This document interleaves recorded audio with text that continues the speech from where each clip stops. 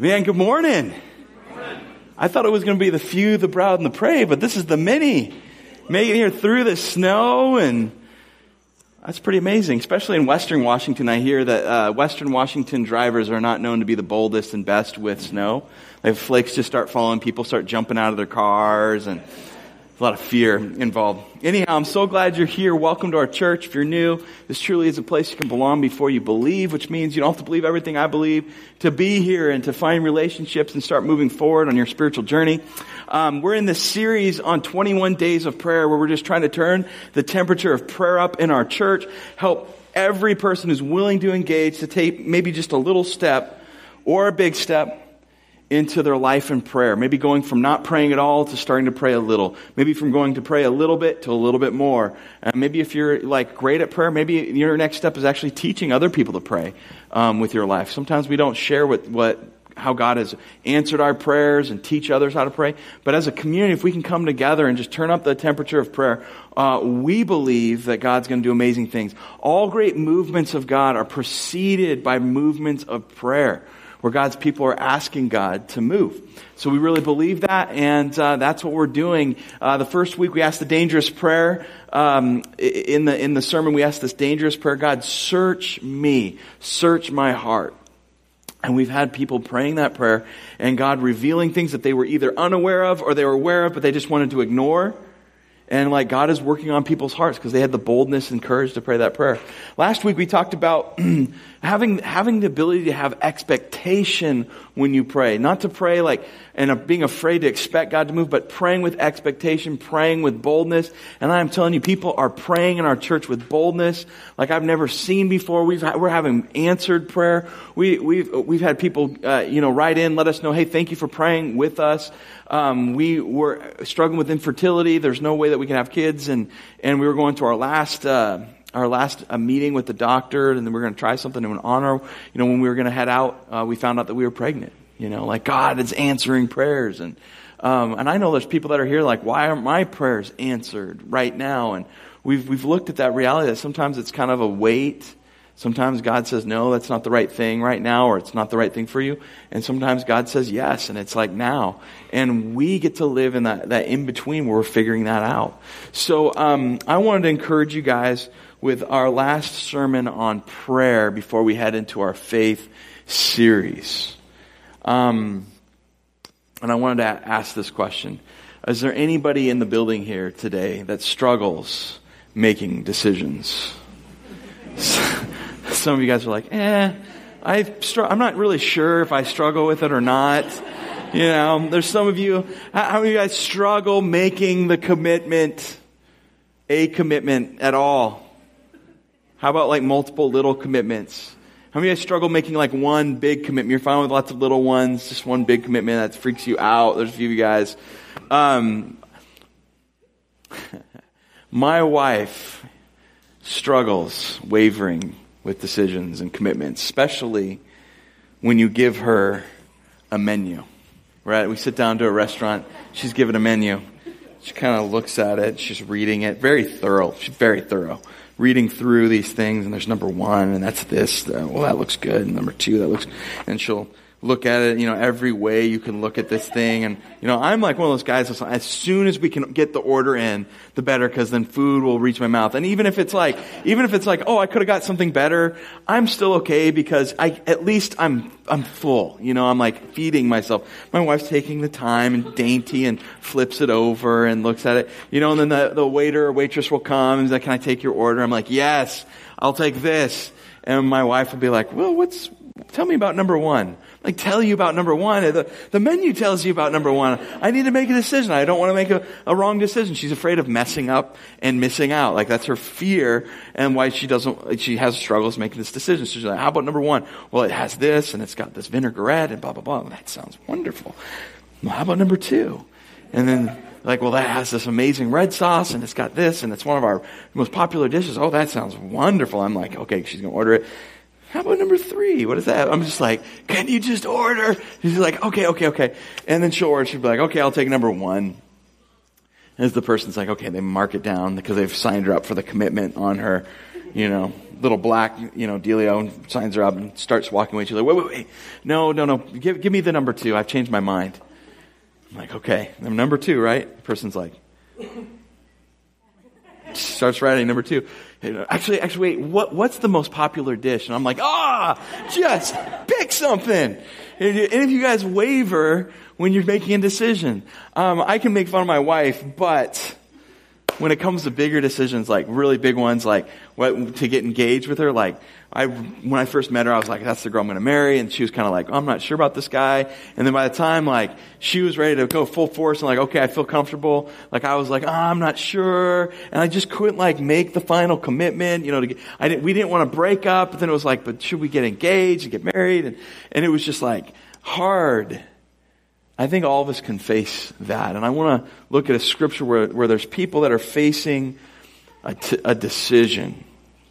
1 Kings chapter 18, if you have your Bibles, you can turn there. We're going to be starting in verse 20. You can follow up on the screen behind us as well. 1 Kings chapter 18, starting in verse 20. And to set this up, just so you know what's going on, we're jumping into a point in history where God's people, Israel, they've created a nation, they've got a nation, and they have turned. All of God's people, his people that he's called out, the people that he saved from Egypt, his people are now in the promised land, and they have turned away from him.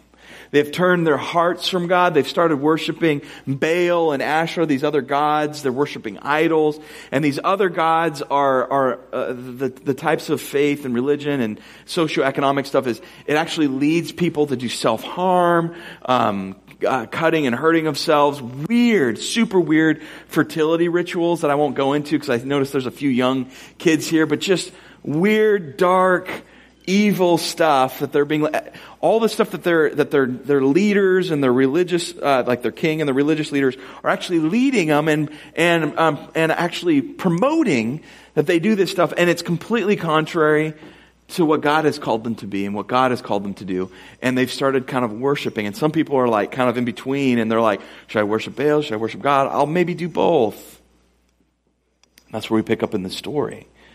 The nation of Israel have turned their hearts away from God. In verse 20 it says, so Ahab the king summoned all the Israelites and gathered the prophets at Mount Carmel. And then Elijah approached all the people and said, how long will you waver between 2 opinions? If the Lord is God, follow him. But if Baal, follow him. But the people didn't answer him a word. They couldn't make a commitment. Elijah asked them, how long will you waver? How long will you have one foot in this world and one foot in this world? How long will you go with what the world is saying is best? And how long will you prioritize the world over me? Like you could fundamentally ask, like, when will you stop letting the world set your priorities, and when will you start letting God set your priorities? And they're caught in the in-between. Can't make a commitment. Let me ask you a question today. What have you been wavering about in your faith? Where are you wavering, or what have you been wavering over with your faith and your commitment to God? If we were just to get if you were to tell someone next to you today, if you would say, well, here's what it is. Identify, where have you been wavering? What are some of the signs of wavering in our faith? Well, one of them is, it comes back to the priority thing. Where do we put our energy, our time, our money? If someone were to look at your life and they were just watch your habits, your behaviors, your time, your energy, all that stuff, what would they say you're actually prioritizing? Because we can say like you prioritize something. I can say I'm prioritizing my diet, but functionally, if someone were following me around, they'd say like my diet's very unique and it's adding pounds, weekly. There's a difference between our actions sometimes and what we say our priorities are. What are your real priorities? Your real priorities. Where you're actually spending your time and your habits, your energies. And often when people are struggling with the decision, there's fear involved in making the decision. We live in a culture that has such an anxiety and fear about making a decision, making the wrong decision. Like there's a fear of missing out. So I don't want to make a decision to commit to this. There's a fear of messing up. Like if I make this decision, then I mess it up and it doesn't go the way I wanted, and I marry this person, or I eat this food, or it can be something really big, it can be something really small. Like if we get this puppy or that puppy, like I don't want that weight to be on me, because if I mess up and they rip up the house, that's on me. And so we unknowingly, I think we have a culture, this is in the church and this is just in our world, of people who are afraid to make decisions, and they hand decisions away to other people, or they don't make a decision. And Elijah, when he asked the people, how long will you waver between two opinions, he's identifying a spiritual issue. He's identifying that like, you can't commit. You are not committed. Your decision not to commit is a commitment. Yeah? And here's something, you can take this for what it's worth, but when we don't own our life, when we don't say, hey, I have the power to make decisions, we give that power to somebody else. We give that away. We give that away.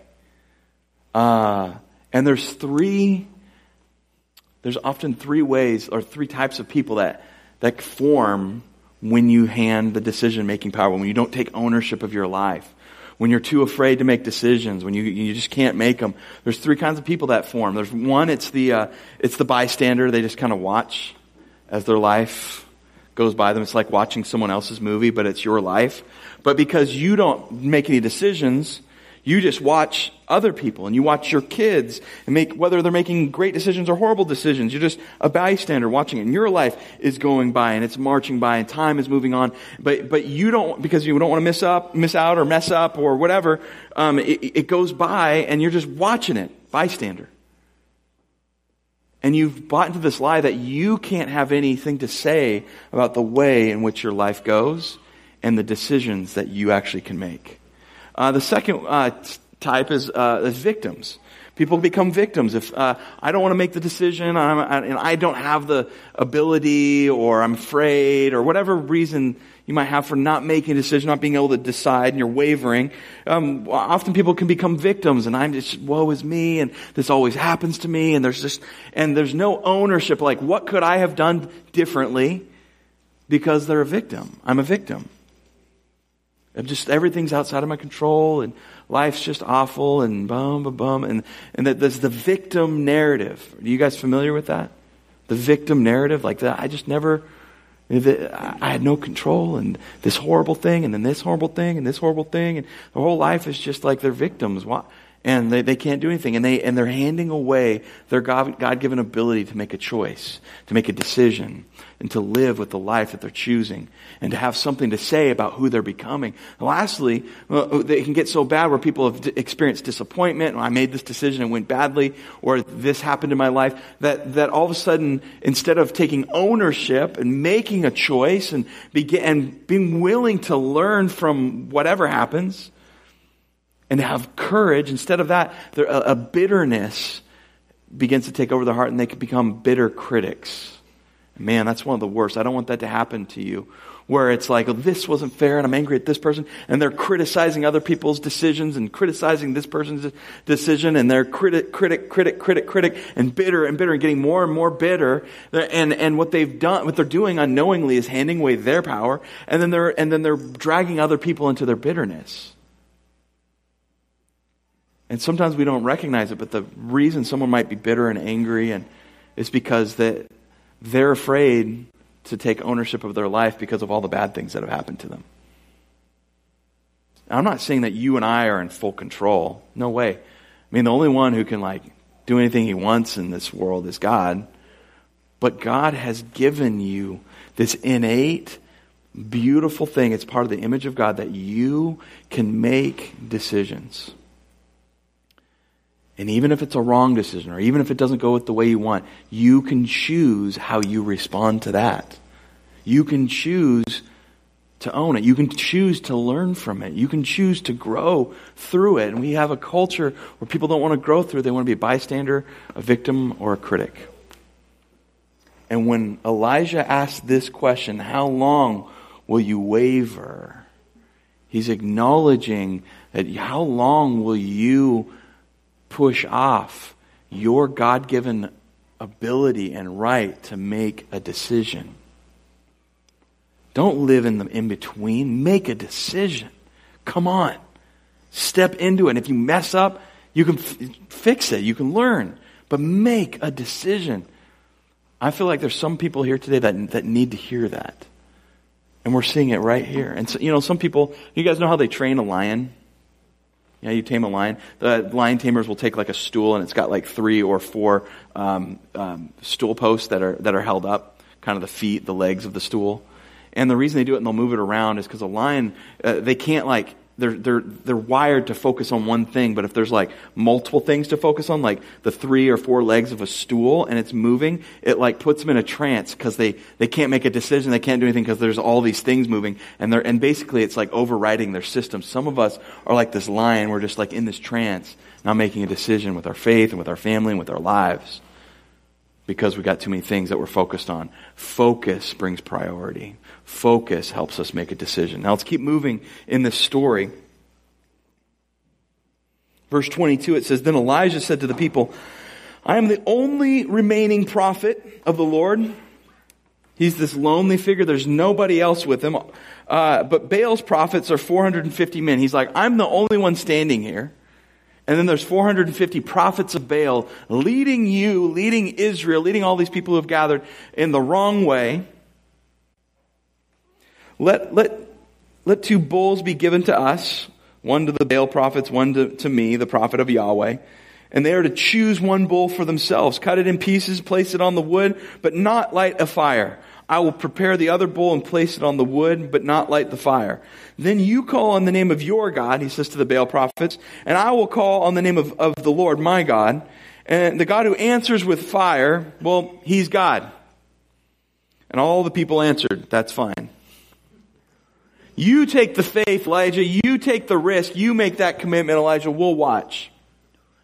Isn't it interesting that no one said, you know what, to heck with Baal and this, this craziness. I'm going to step in and I'm going to stand with the Lord. No one did that. They're like, yeah, we'll watch. We'll observe. We'll be the bystanders. We won't make a decision. So then Elijah said to the prophets of Baal, since you are so numerous, it's 450 of you and one of me, choose for yourselves one bull and prepare it first. And then call on the name of your God, but don't light the fire. Picking up in verse 26. So they took the bull that he gave them and prepared it and called on the name of Baal from morning till noon, saying, Baal, answer us. But there was no sound. No one answered. And then they danced around the altar. They danced like this. No, I'm just joking. And so you guys are like getting phones out. It's going to be rich. So then they danced around the altar that they had made. At noon, Elijah mocked them and he said, shout loudly. I love this. Elijah, the spiritual leader that he was, mocked them. Now, an aside, I don't know if this is very biblical, but there's some of you that have the gift of mocking. And I'd say 99.9 of your use of it's probably evil and terrible and for your own selfish gain. But it might be possible for some of your mocking ability to be used by the Lord. Just make sure it's used by the Lord. There's some wives that are patting their, there's poking going on. Well, here's what Elijah did. Elijah mocked them. He said, shout loudly, for he's a God. Maybe he's thinking it over. Maybe he has wandered away. Maybe, maybe he's on the road. Maybe he's traveling. He's on vacation. That's what he's saying. You need to speak louder. Yell louder, guys. I know there's 450 of you, but you need to get louder. Perhaps he's sleeping and will wake up. You just imagine, here's the prophet of God. He's supposed to be this like serene, holy, sacred figure. And he's just making fun of these Baal prophets. And all the people are watching. I'm sure none of them were laughing, right? And then they, it's interesting. If he was going to go down, there's 450 of these Baal prophets. The king is following them. He's alone. The people haven't joined him. He's the only one who's believing what he's believing. I mean, he's like, if I'm going to go out, I'm going to go out mocking them. I'm going to go out big. This is going to be pretty bad if it doesn't go well. They shouted loudly.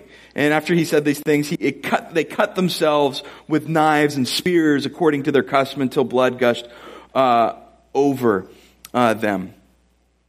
And we're seeing this contrast where Elijah's showing there's this God that they serve that requires them to spill their blood, so he'll listen to them, maybe, even though he won't. And he's contrasting with the God who actually sends his son to bleed for us. They go on in the story. Verse 29, all afternoon they kept raving until the offering of the evening sacrifice, but there was no sound. No one answered. No one paid attention to them. There was no answer, no fire, nothing. And then in verse 30, now this starts to get really good, guys. Then Elijah said to all the people, come near me. So he gathers them close. I mean, if he's going to fail, and God doesn't show up, he's going to fail in epic fashion. I mean, that's faith, isn't it? This guy he's setting himself up to look like the biggest fool if God doesn't show up. I mean, look how big of a fool he sets himself up to be. Come near me. And so all the people approached him. And then he repaired the Lord's altar that had been torn down. Because remember, like Baal's being worshipped. So like the leaders had people tear down all the altars for gods and worship Yahweh. And they set up Baal and Asherah and these other gods. And so he sets back up the one that's been torn down. In verse 31, Elijah took 12 stones according to the number of the tribes of the son of Jacob, to whom the word of the Lord had come, saying, Israel will be your name. And he built an altar with the stones in the name of the Lord. And the reason some of you guys, 12 stones, 12 tribes, it's the 12 tribes that God had chosen out. He's reminding them with the 12 stones of who they are. We are the people of God. You have forgotten who you are. Do not forget that God is the God who freed us. And he sets up 12 to remind them. And he sets these up in an altar. And he built an altar with the stones in the name of the Lord. And then he made a trench around the altar large enough to hold about 4 gallons. Next, he arranged the wood, cut up the bowl, placed it on the wood. He said, fill 4 water pots with water and pour it on the offering to be burned on the wood. Like, that's not how you light fire and get it ready, by putting and dousing it with water. And so he has them douse the whole thing with water, and then he says, that's not enough. A second time. So they douse the whole thing with water a second time. Then he says, that's not enough. A third time. They douse the wood and the bowl and the altar with water a third time. And so the water ran all around the altar. He even had them fill the trench with water. If this didn't work, he would look like the biggest fool, the biggest idiot in the world. But this is what he felt the Lord was saying for him to do. At that time, for the offering and the evening sacrifice, the prophet Elijah approached the altar and said this prayer. Now listen to this prayer, friends. This is one of the most unbelievable prayers in Scripture. It's actually echoed in the New Testament. This prayer is an unbelievable, bold, courageous prayer. Lord, the God of Abraham, the God of Isaac, the God of Israel. He's saying, the God of my ancestors, the God who's led us and freed us. Today let it be known that you are God in Israel and not Baal. And not some stupid priest that thinks Baal's like no one's God except you. And I am your servant. I'm not God. I'm not the big leader. You're the leader. I'm just your servant. And he prays this, and that your word, by your word, I have done all these things. Answer me, Lord. Answer me so that these people will know that you, Lord, are God. And that you have turned their hearts back. Like, that is an audacious prayer. How many of you guys know that, like, you can't change someone's heart? You can't change someone's heart. Like, there's sometimes I feel so powerless when I see someone going a way that's just so destructive and devastating for their faith and their life, their families, and toxic, and you're just like, no. And I can't make their decisions for them. You can't make their decisions for them. People can't make your decisions for you. You can hand those away, but that's a form of decision that's part of the problem. And he prays this audacious prayer, God, bring fire, like this amazing, impossible event. Bring fire so that people would know that you're God. And here's the biggest miracle he's praying for. Not that fire would fall from the sky, but that God would turn human hearts back to him. Where they have been following the way of the world, or they're like the whole group of people that are like, well, I want to worship some Baal and worship some God, but that choice is making a choice not to really worship God. He's saying, God, turn their hearts. Do the thing that only you can do. And in verse 38, it says, after he prays that prayer, the Lord's fire fell and consumed the burnt offering, the wood, the stones, the dust, and it licked up the water that was in the trench. And when the people saw it, it says they fell face down. It's like that, oh crap moment, we were wrong. And they say this, the Lord, he is God. Not Baal, not King Ahab, not his priests, not Asherah. The Lord is God. The Lord is God. And a whole nation witnesses the power of God. Don't miss this moment. Elijah sets the stones and then asks God to bring the fire. He sets the stones and then he asks God to bring the fire. He realizes he can't bring the fire. But he sets the stones in place and then asks him to do that. I want to ask you a question. What stones need to be set in your life in faith? Where are the areas you've been afraid and you've been wavering to make a decision, and God just wants you to, in front of people that might laugh at you or think you're ridiculous and like it doesn't make sense, like just like Elijah, set these stones in front of people before there's any fire. I mean, people are willing to run up after this whole event happens, be like, now I'll set my stones up. I'll join you, Elijah. No one was willing to join him for the faith part. Next week, we're going to be starting a series on faith, and it is all about the reality that everybody wants to have the results of faith in their life without having to live a life of faith. We want the fire, and then we'll set the stones. And Elijah sets the stones in faith, and then he just looks up to heaven and says, God, you bring the fire. Would you change their hearts? He doesn't want just the fire and miracle to be a miracle man. He wants God's power to be made known so that his nation would turn back to the Lord. And don't we live in a time where there'd be some good benefits if we had a world that turned back to God? Turn back to love, turn back to grace, turn back to what we know is good and what we know is true. What stones are in your life that need to be set? Some of you guys might, you're like, man, I've been setting stones for my marriage. I've been setting some stones for my family. I've been setting stones for my work and the changes at work and the changes in my future. And I've been setting stones about these relationships that have been broken because this person lied or this person deceived or this person was back in an addiction or whatever it is. But I've been setting some stones, and you're looking at your life and you haven't had the courage yet to actually pray it and say, God, would you bring the fire? You've been setting up, because you've been looking at how wet everything is. You've been looking at how the water's just falling on this thing, and it just looks like nothing can really happen. And like your work's going to be in vain. When Jesus died on the cross, I mean, that was a lot of water that was pouring on the faith of people's life. And then all of a sudden, on the third day, Jesus was raised back to life.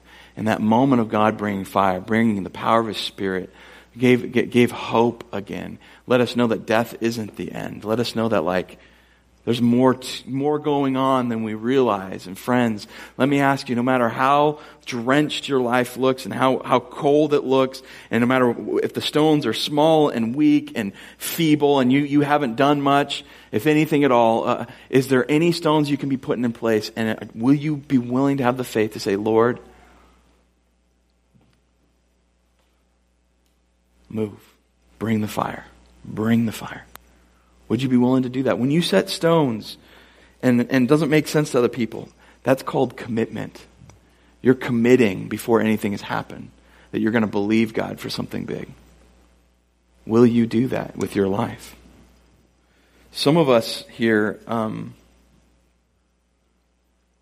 like you've lived faith for a while, you've been following Christ for a while, and you have some incredible days where you set some stones in your past years ago, and you asked God to bring the fire, and He did miraculous things.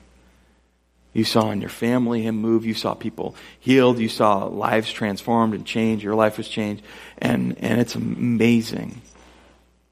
But the stones have grown cold, and God wants to do a new thing in your life.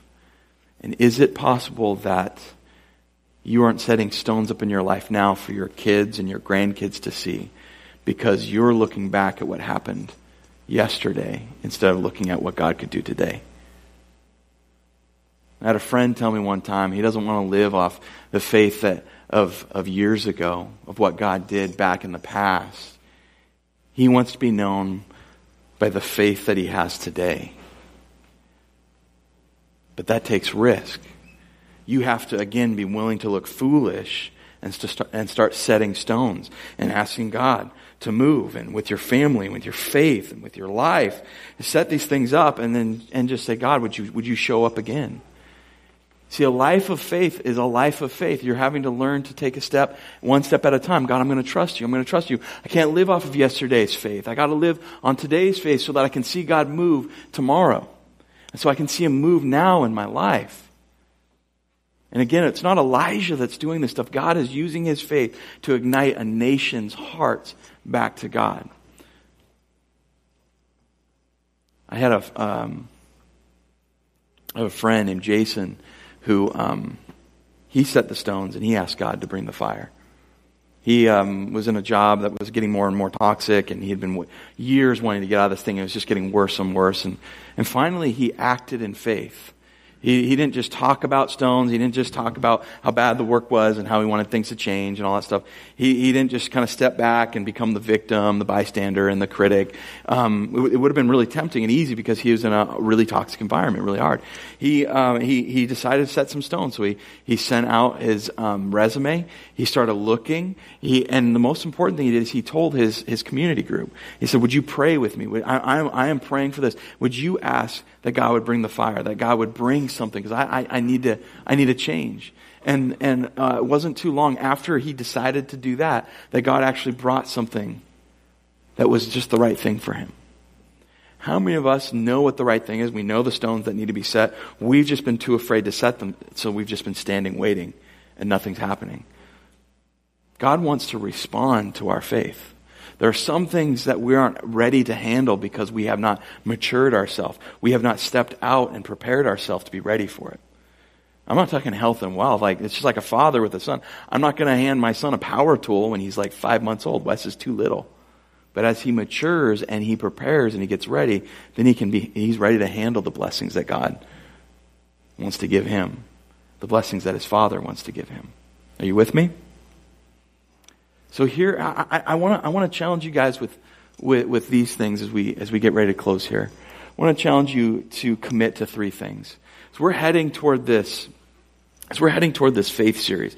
I think we're going to see God's hand move. I'm so excited about it. I've been studying for weeks to get ready for this series and to get the sermons, and we're going to have devotionals for you guys. We're getting groups ready for you guys. I want you guys to buy in and say, I'm going to commit to something, rather than just being caught between two worlds, rather than being like the lion that can't move because you're in the trance.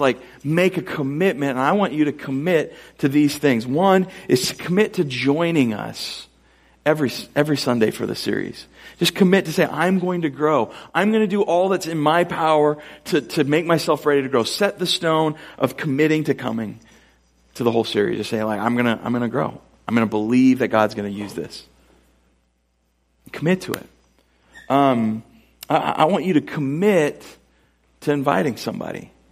We all have people in our life that are hurting, broken, needing faith. And I'm telling you, that we're going to have something, even if your friend hates the church or hates Christianity, I'm telling you, there's something that they will be able to bring away with them. This is going to be for them. I believe He's radically going to transform lives. I think that God's going to lead people into an eternal relationship with Him. So bring people and commit to inviting somebody. I mean, you can't control their decision, but invite someone. Bring someone with you. Say, come on, come sit with me and see what God does. And lastly, I want you to commit to either hosting or joining a group. How many of you guys are going to be hosting? How many hosts do we have in the room? We've had an awesome response. We're praying for 35. We have people that are going to be hosting. Come on, put your hands. Don't be afraid. Just put your hands up real quick. We got people all around that are hosting. It's awesome. We need more. Some of you guys heard me talk about 35. We're getting toward there, but God hasn't shared with you that yet. So I'm just going to be silent for about 5 minutes until God shares with you that you should host.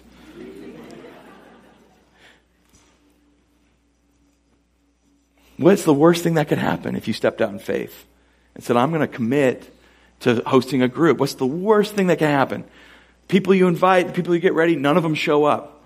And the worst thing is that you have to spend time with the Lord on your own, which you've been needing to do anyway.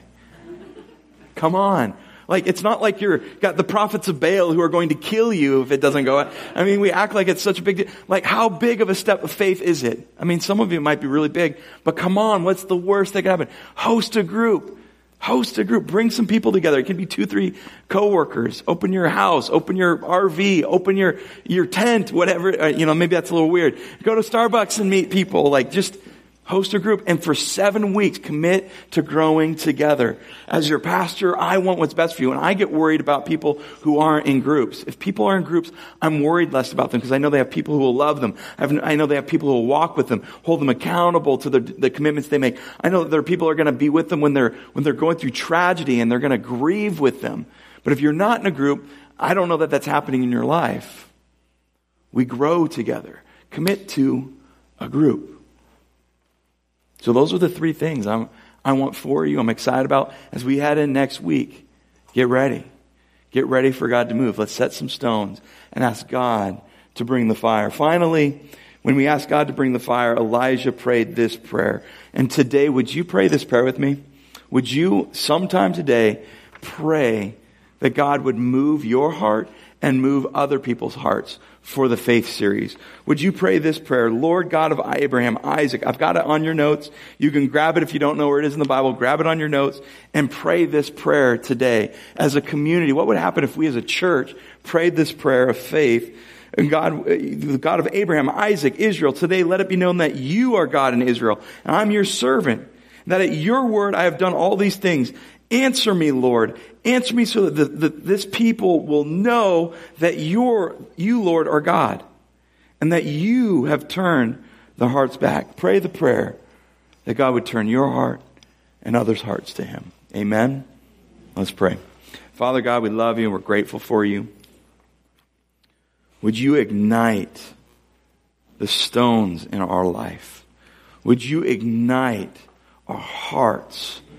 Would you help us to quit wavering and to begin to commit in faith? And Lord, if there's some of us that are in the crowd that have been waiting and watching, would we remember that the power of one person's faith can ignite a whole nation? One person's faith could ignite a whole movement. So Lord, would we step out from the crowd today and would we commit and have faith? And would you use that? In Jesus' name, amen.